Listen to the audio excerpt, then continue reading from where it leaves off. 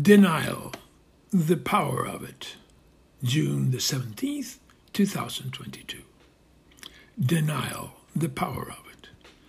A while back, when working in a prison, I interviewed a young man who had arrived to serve a short sentence. At one point during our session, I asked him about his parents, and he said his father had died recently. What happened? He had a heart attack. Had he been ill? No, he worked out all the time. Sorry to hear that. Did he go to the doctor? No, he didn't. Why not? He didn't see a need for it. He said he felt great. Pausing, he lowered his head for a moment, and I could sense the sadness in him as he reflected on the loss. A couple of days ago, I read an article in The Economist, June 11th edition, about the contest for the Senate in the state of Pennsylvania.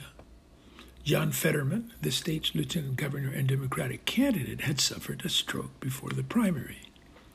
It was later revealed by his campaign that he had a pre-existing cardiomyopathy, and though he was not feeling well, he had been leery of seeing his doctor. Sad. I once knew a man who was diabetic. He had been well controlled, was married, and shared a bed with his wife. He knew he had to check his feet, which comes with being diabetic. But he didn't. Then one day he discovered an area that had not been getting enough circulation. It was too late. He had to have the leg amputated below the knee. And then there are the lucky ones. I read an article in a newspaper a year ago or so, Wall Street Journal or New York Times, describing an incident at a hockey game. One of the coaches had a lesion in the back of his neck. In the audience sat a woman who had been trained to spot such lesions.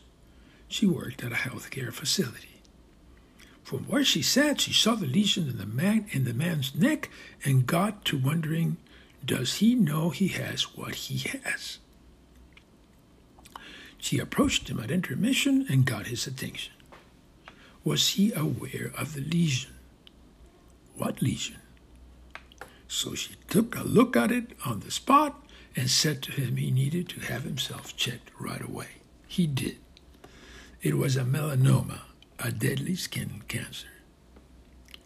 The likelihood is he didn't know he had it and didn't think much of it, but he got lucky. Denial. The refusal to admit a truth or reality, Merriam-Webster's, is a powerful force yet easily ignored until it's too late. It is present in all areas of life, health, work, politics, finances, etc., and requires the awareness that it exists to counter it. We're all vulnerable to experience it and have already. Last year at Surfside in Miami, Florida, a condominium building collapsed. People knew there were problems with the building, but chose to ignore them. Too costly, thought many. Maybe they will go away. Of course. Until it was too late. In politics, the European Union believed they could keep relying on Putin and Russia for their energy needs. No, the great Russian leader would never slaughter a neighbor country, they told themselves. Until he did. As we speak, there still are those, even in high-ranking posts, who say it will all blow off.